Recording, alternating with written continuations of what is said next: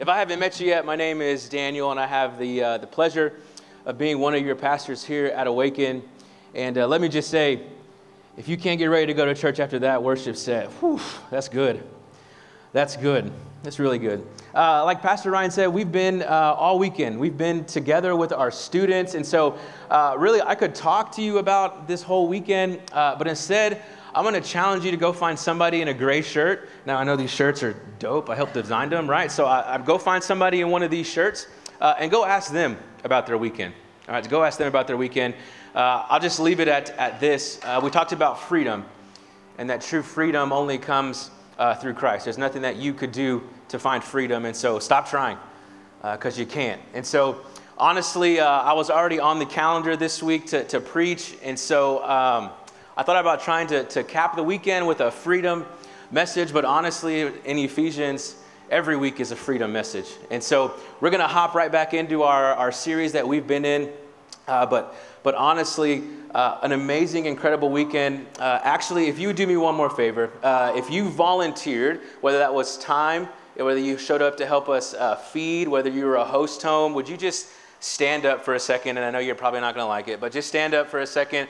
And as they do, would you put your hands together for these are the true MVPs right here. Thank you guys so much. Thank you guys so much. Nothing happens in student ministry without people like that. And so we'll talk about some things that happen later on, but honestly, couldn't have done this weekend without you guys. So thank you so much. Okay, so we've been in this series in Ephesians that we've called Masterpiece. And so really, I want to catch you up to where we've been. All right, this is a nice Spark Note edition of where we've been. Paul has preached the gospel over and over. Basically, every chapter, Paul comes back to the gospel. Why? Because he knows we need to hear it again and again and again. Right? And really, what he is preaching throughout this entire book is that we are new creations. We are no longer who we were, but we are a new creation at the moment of salvation. Right? And so that's where we came up with the title of Masterpiece, because you're already a masterpiece. God put you together, you're a masterpiece. And so that's really where we're going to head today. We're going to continue in Ephesians. But being who I am, if you know me at all, I was trying to think of a great illustration, and it came back to Marvel. Okay, so I'm a Marvel guy. I like Marvel movies. Now, don't get this twisted. I don't read the comics, okay? So don't ask me about like series, edition. I don't read the comics. I just watch the movies because I can barely understand the timelines in those. And so if I read the comics, I'd be really confused, right? One of my favorite Marvel characters is Black Panther. We have any Black Panther fans in the house? We'll have a couple. All right, cool. So this is actually going to work because you've seen what I'm talking about, all right? For those of you that have not seen Black Panther, let me give you just a very basic summary of the first movie where I'm going to pick up. If you're like, I haven't seen it, don't worry, I'm not going to spoil too much because the second movie's already out, so that's on you for not watching them. All right, but basically in 2018, Black Panther came out, and honestly, I was blown away sitting in theaters watching this movie. The acting was great, the story was great, the setting was great. It was just a well-done piece of art. And as this movie picks up, we pick up the story of a Black Panther. His name's T'Challa. And what he's doing is he is fighting for his throne, right? Basically, his dad was killed, and so the throne is now open. And so he is having to fight for his right to lead his people, right? And so one of my favorite scenes in all the movies, actually pretty early on, and I have a picture of it because I was going to show the scene, and then there was like some blood, and I was like, no, I don't want to risk it. And so there's this scene. If you've seen the movie, this is a very familiar scene, but I want to tell you what's happening in this scene. Right, so T'Challa is in a fight for his position. He is the heir to the kingdom, but in their country they have to actually like fight for it. And so what it is it's all the tribes there on the edge of a waterfall, which is wild in itself, and they're fighting in like calf high water, and it's just amazing. And anyways, there's this moment in this scene where he gets like a shot to the head, and he's like blacking out a little bit. He's like fading. And that's why I couldn't show because there was blood. And he's like fading in and out. And there's this moment, one of the most impactful lines in maybe all of Marvel cinematic history. Right, as he's fading out, he looks back and his mother is over his shoulder. And his mother yells, "Show them who you are. Show them who you are." Right, so he snaps back into it. And of course, He's the hero of the story, right? And so he battles and fights back. But the cool thing about this scene is as he's battling back, and he ends up winning, obviously, and he's battling back, as he's doing it, he's calling out his identity. He says, man, I am T'Challa. I am the son of a king. And he's going, and it's just like building, and the music's rising, and everybody's getting all fired up. I don't know, dudes in the theater are probably like standing up, clapping. It's amazing, right? I actually think, and that's why I talk about Marvel, because you're probably like, what is this guy doing? I'm talking about Marvel because I think this phrase, show them who you are, is exactly what Paul would say as he's writing this book. All right, he's talking to a church in Ephesus, and he's giving them all these things. I'm going to sum it up in this. Show them who you are. Now, I think the same call is still here today. Show them who you are. There's only one problem with that. In the story, right, T'Challa begins to say who he is because he knows who he is. There's some people in the room this morning that don't actually know who they are. So when they yell out, show them who you are, you don't have an answer because you don't know who you are. And so my question for you this morning, the one I want you to think about over the next 25 minutes or so, is who are you? I don't want a church answer. Who are you? So that's where we're going this morning. As you guys get your Bibles, we're going to be in Ephesians 5, and as you get those out, I'm actually going to pray to start our time together. Dear God, thank you. Thank you that you have given us a name, that you have given us an identity. And so today, God, would you allow us to unpack the truths of Scripture so that we know exactly who we are, and we can show the world around us who you've made us to be. So God, we love you. We thank you that you are here. We thank you that you love us. In Jesus' name I pray, amen. All right, Ephesians 5. So if you have your Bible or your Bible app, we're going to be in Ephesians 5.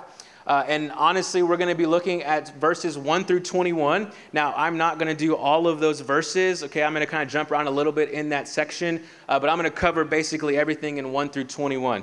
Okay, Pastor Ryan, if you were here last week, started us off with verse 1. And so if you were here last week, I'm going to kind of piggyback on where he ended. And I'm going to start there because this doesn't make sense unless you actually understand line 1. Okay, so if you would, I'm going to read verses 1 and 2, and then I'm going to jump down a little bit. And so just follow along with me. We also have it up on the screen. Therefore, be imitators of God as beloved children, and walk in love as Christ loved us and gave himself up for us, a fragrant offering and sacrifice to God. Jump down with me to verse 8. For at one time you were darkness, but now you are light in the Lord. So walk as children of light. For the fruit of light is found in all that is good and right and true, and try to discern what is pleasing to the Lord.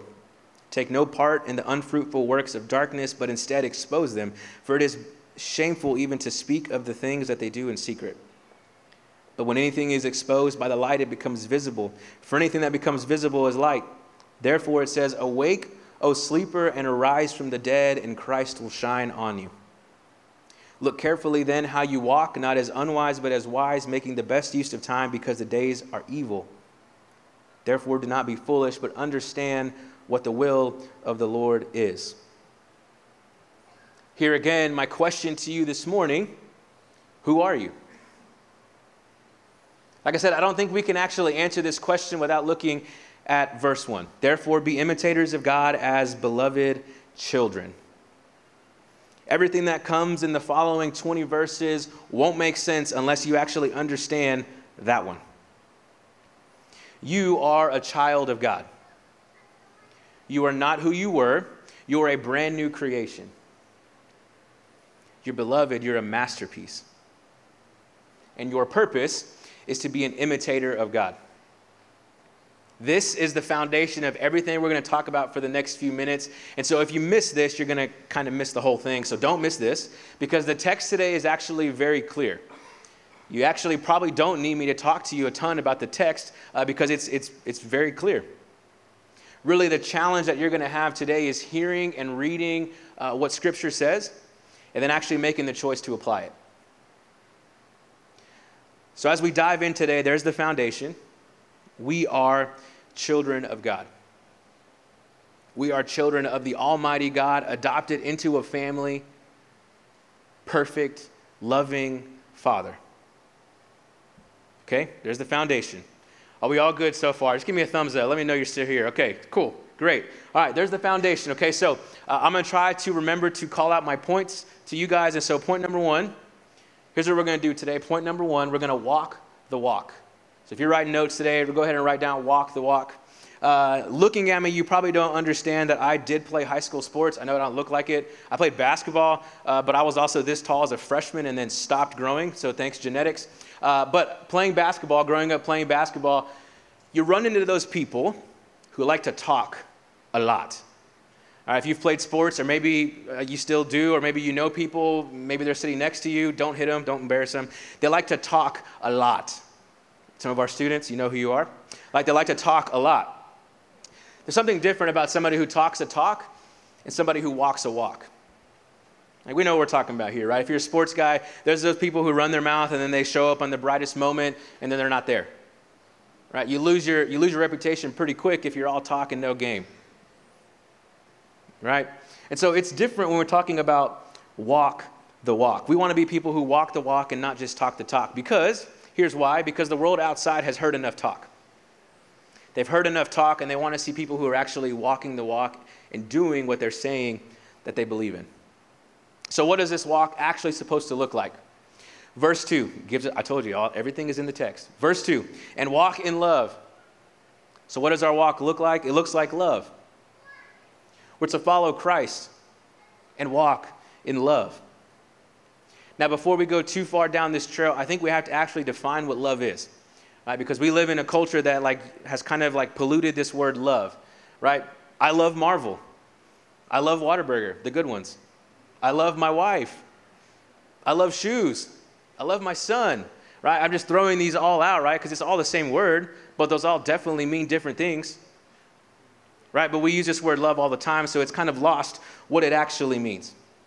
Right, so I did a little bit. I listened to people who are way smarter than me, and I came up with a couple of quick bullet points for you guys about love. Love isn't a feeling.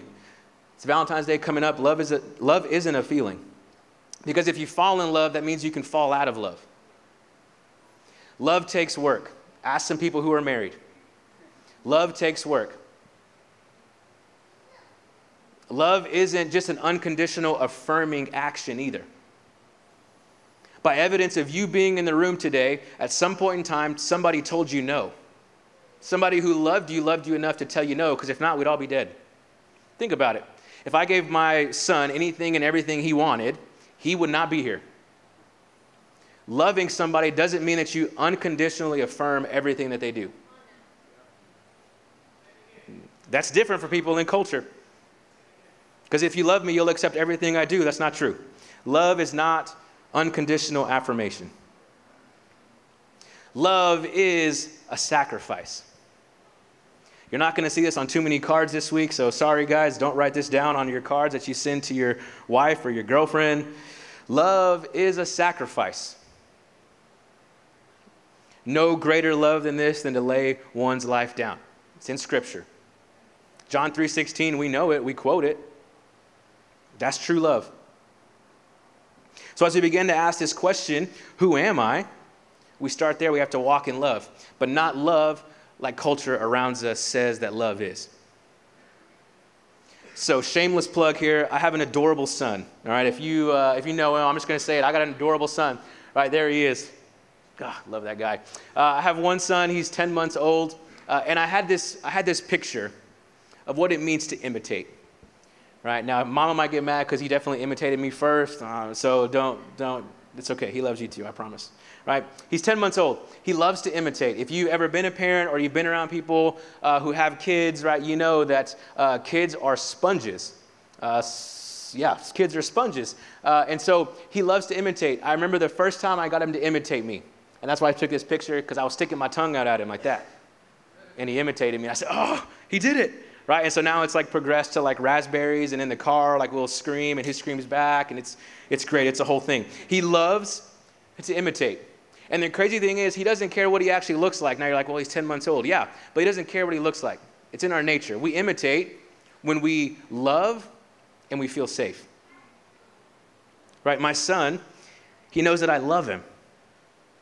He knows that it's the safest place he could be is with me. And so, of course, he's going to imitate. We only can imitate when we have true love. We can only imitate when we feel safe. Right, so don't lose this. There's a reason why we're called children of God. There's a reason why we talk that children can come to Jesus, because they actually get it. Right, as we get older, somehow we disconnect from that. Imitate the Father. See, Raph doesn't worry about what he looks like. Raph's not worried what people think about him. Raph's not even worried about his own health and safety. All he knows is that he loves me and that he feels safe with me, and so he's going to imitate Dad. Get that picture for a second. In a much greater way, isn't that what we're called to do when we say imitate God the Father?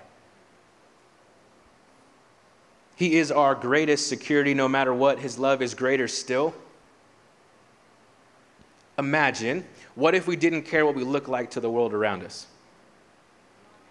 What if we didn't care about the cost? What if we didn't care about our own well-being or our safety, but instead we chose to actually follow Scripture and imitate God? See, where we're headed today, this is the kind of belief it takes to walk this kind of walk. I told you it's in the text. I told you the text is not that hard, but what is hard is choosing to follow what it says. It's this kind of love, it's this kind of imitation that actually shapes our walk. You are loved. You are a child of God, so walk. God is literally telling us here in the pages, show them who you are. Show them who you are, because I am.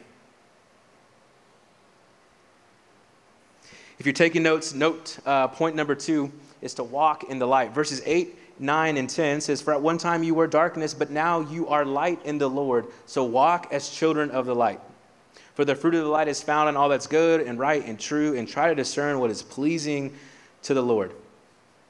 As we begin to walk, Paul is quick to remind us once again of the gospel of Christ. You might be wondering at this point, if you've been with us through all the weeks so far in Ephesians, why does he keep repeating this over and over again? A couple of examples, right? Right now we have darkness, now made light. In chapter 2, we have once dead, now alive. In chapter 3, we were an orphan, now we belong to a family. Chapter 4, we had old clothes, now we have a fresh fit. Why did he think that we forgot? If you weren't with us early on in the series, I think it's important here to remind you to the culture that he's speaking to. Right, so Ephesus, the town that he is writing this letter to the church in that town, man, it was the hub of everything that was going on back then. I mean, there was an enormous amount of money. There was people that were climbing the social ladder to try to get higher and higher and higher. Sounds familiar? There was a massive temple actually in this city that stood at the top of the hill. That was a temple that was made for prostitution and sex. Sounds familiar? There was people in the city that would talk trash and look down on Christians because they lived countercultural and they thought that was weird and they were outcasts. Sounds familiar, right? You think maybe that Ephesus here is a pretty close replica of just a major American city. So why does Paul continue to point out the gospel? I think it's a good point here. We have to remind ourselves of the truth of the gospel. Right, we live in this culture that is so anti everything that is in Scripture that life gets hard, and I think Paul knew that. I mean, I would ask the question, can you imagine like parenting and discipling people in that city? But yeah, you probably can. It's hard. The culture around them was toxic, and so Paul continually comes back and points them to the truth of the gospel. He reminds them you have a new identity. He reminds them that you once were darkness, but now you're light. And I think he's beginning to remind them this over and over and over again, because the gospel should actually change our walk. The gospel should actually change our walk. When I was a little kid, I remember first grade or so, I used to be terrified of the dark. All right, so when I was a little guy, I was the youngest in my family. I was the only boy, and so I had my own room. Yes, I'm the youngest, probably spoiled, you would say. I had my own room, right? And I remember first grade, around that age, being terrified of the dark. Now, this was like not like these were like irrational, right? I would be scared that like alligators were swimming underneath my bed, and if I stepped out, that I would be like, I'd be gone, right? That was my fear. And so I remember as a little guy, I remember laying in my bed and being paralyzed by fear. If you have kids, maybe you remember back to your childhood, there was something in our childhood that probably traumatized us to that point. I remember so many nights I would say in bed, laying there, paralyzed, that if I just even looked over, I might have something come up and try to get me. I'd be paralyzed, and so what I would do is I'd just lay there and I'd begin to call out to my mom and dad. Mom, Dad. Of course, they wouldn't come. Mom, Dad. Still wouldn't come. I'm like, Mom, Dad. And I got my sisters banging on the wall telling me to be quiet, right? I was paralyzed by fear. I could do nothing but sit there and call out because I didn't have any other choice. This is such a picture of where some of us are this morning. Right, Paul is telling us that we have to walk in light, but we're so terrified by what the light might show that we just stay in our bed and close our eyes really tight. Right, we begin to think, if they actually knew the darkest areas of my room, the darkest areas of my life, they wouldn't want to hang out with me. The grace that they talked about a couple weeks back, that wouldn't be enough for me. So instead, we stay paralyzed, and we just get white-knuckle, and we close our eyes, and we just somehow believe that, okay, this is eventually going to go away. Paul is actually highlighting here that no, light brings freedom. Right? When my parents came in and turned on the bedroom light, I realized there was no alligators. There was a freedom when the light came on. Like Paul is saying the same thing. When the light comes on, there's freedom. Does that mean that there's still not some areas you have to grow through? Absolutely not. But when the light comes on, there's freedom.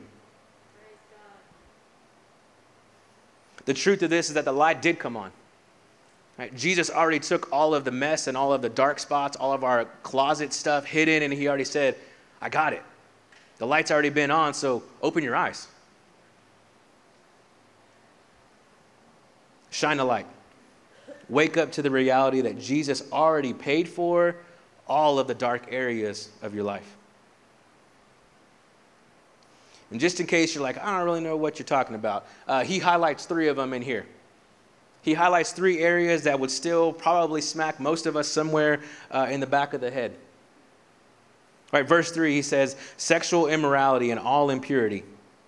Right, over the last several weeks, we've talked about addiction. We've talked about porn, how it's just a rampant epidemic in our society, no doubt. But he doesn't stop there. He says all impurity. Right, that's going too far with a boyfriend or girlfriend. That's all impurity. That's lusting after somebody else. That's all impurity. That's falling into those thirst traps on social media. That's all impurity. This doesn't hurt anybody, but Paul's saying it does. All impurity is under this.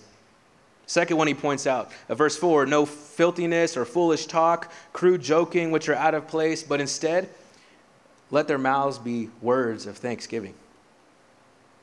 Realize what he's saying is that the way you talk, period, the way you talk. I've had people ask me before, is it wrong to cuss? The way you talk. Again, it's not hard. It's not hard to understand what's happening in Scripture. The hard part is saying, like, yep, I can follow that. That's the choice. And I know this one right here, that's hard for me because I can be negative. I can be rude. So often it's easy for me to fall back into that. In fact, we're all called to be gracious and full of words that give life and to be full of gratitude. He talks about coveting. It's not a word we like to talk about often. Let me ask you this, coveting. When's the last time that somebody in your circle got a big win, but you couldn't celebrate it because you thought it should have been you? Coveting leads to idolatry. Right? Idolatry is a word that we find in Scripture, and we're like, well, I don't have the little like idol sitting on my desk. Good things become bad things when good things become God things. That's an idol. I got to talk really quick to my students. We've talked about this before. Relationships are not bad.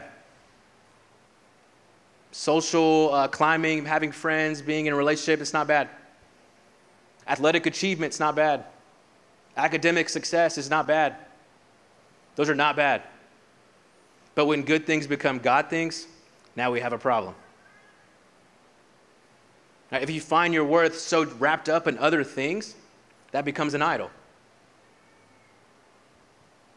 I think actually Paul is saying this out of grace because he knows that we're going to put all of our hope and our faith in these things that we put up as idols, only to be heartbroken because those things will always let you down. Every last one of them.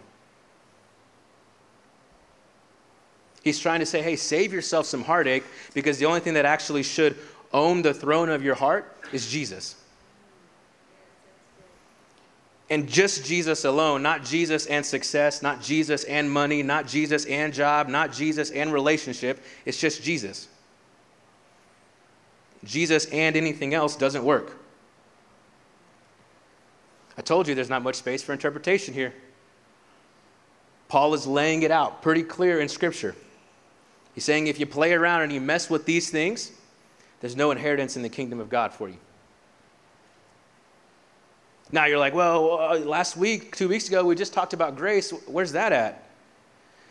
And really, I was going to try to put together something, but I couldn't sum it up any better than Dietrich Bonhoeffer did. So I got this quote for you. Cheap grace is the preaching of forgiveness without requiring repentance. Baptism without church discipline, communion without confession, absolution without personal confession. Cheap grace is grace without discipleship, grace without the cross, grace without Jesus Christ, living and incarnate. That's cheap grace. Costly grace is costly because it calls us to follow. And it's grace because it calls us to follow Jesus. And it's costly. This grace is costly because it cost a man his life. And it's grace because it gives a man the only true life he could have. This grace is costly because it condemns sin, and it's grace because it justifies the sinner. It's costly because it cost God his son. You were bought at a price. We can't cheapen grace. So perhaps you're sitting there and you got this like pit in your stomach. A little bit of conviction. I would say good. That's kind of heartless. No, I would say good because that's where healing actually begins. This isn't a message of shame and guilt. Please hear me. Like, I am not perfect. I mess up every day. I have to confess. I have to seek forgiveness. This is not a shame and guilt message. I would just hope and pray that perhaps for the first time, maybe you're seeing these things as, oh, I've got these areas in my life. And grace is costly and I need it, and so I can't cheapen it. Awake, O sleeper, arise from the dead, and Christ will shine on you. This is who you are, a masterpiece. You were called to shine bright, so shine. You are free, truly a masterpiece. Last point here, walk with wisdom. This is how we walk. Walk with wisdom. Paul is saying very clearly here in this text to wake up and to walk in wisdom. Here's the thing about walking in wisdom. It takes time. Each day we're to look more and more like Christ. It doesn't happen overnight. Like, you don't just show up and get saved and then the next day you've got all wisdom and all knowing and you're walking perfectly. That's not how this works. That'd be unrealistic. Paul is saying walk in wisdom. So what does that actually look like? That means walking with people. Soaking up like a child, like a sponge from those around you. You spend time in a relationship with people who are in a community that are chasing after the same thing, and that's Jesus. In fact, we've had this topic of mentorship come up quite a bit in the last couple weeks with our pastors and people in our church. I think that's great. Right? Mentorship. You want somebody to help walk along life with you so that you can learn and grow in Christ. No matter the age, if you're 12, 18, 30, 35, 40, 55, I would say this to each and every person in here. Don't wait for somebody to come to you and say, hey, can I mentor you? Be bold enough to ask, hey, can I walk alongside life with you? Every single person in the room, no matter your age, should be looking to gain some wisdom. I have mentors in my life that I meet with regularly. I need them. I need them. I stepped into a position with the church almost 3 years ago without having any formal education to do it. I needed mentors. I still need those mentors. I've been married 7 years. I know that's just like a drop in the bucket to some people. I need mentors. I still have to pinch myself. I'm like, I'm a dad. Yeah, I definitely need mentors. So what I do is I get around men who have been parents, who are parents, who've been walking with God a long time, who do ministry, and I soak up what I can from them. We talked about it this week with our students. You get out what you put in. Same thing goes for mentorship. You get out what you put in. You want somebody to walk alongside life with you, you got to get real. So no matter what season of life you're in, find a mentor. Find some wisdom. What an opportunity we have. What if everybody in our church was connected? What if everybody had a discipleship partner, a mentor to walk alongside life with? What an opportunity we have. All right, Paul continues on in verse 16, and he talks about something that we're all too familiar with, time. Which is funny to think that Paul talks about making the best use of your time because he didn't have all the things that we have, right? So we're like, how does he know about time? Obviously, time was still very valuable back then, just as it is now. So he says, make the best use of your time. So I ask, how are you using your time? As we begin to talk about walking this out, I think it's important to take inventory.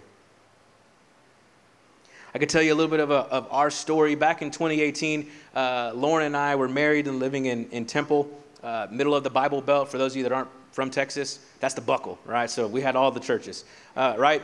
And so we had kind of just gotten used to just doing this like American Christianity. Like it was cool. Like I would show up on Sunday most of the time. And then I would go out to eat lunch and I would tip really well because, you've heard those things about people that go to church on Sunday, they don't tip well. And so we tip really well. Right? And then that was good until next Sunday, and then we would kind of fall back into that process again. Now, I'm not saying that coming to church on Sundays as a regular rhythm and routine is bad. I'm not saying that at all. We need that. But what else?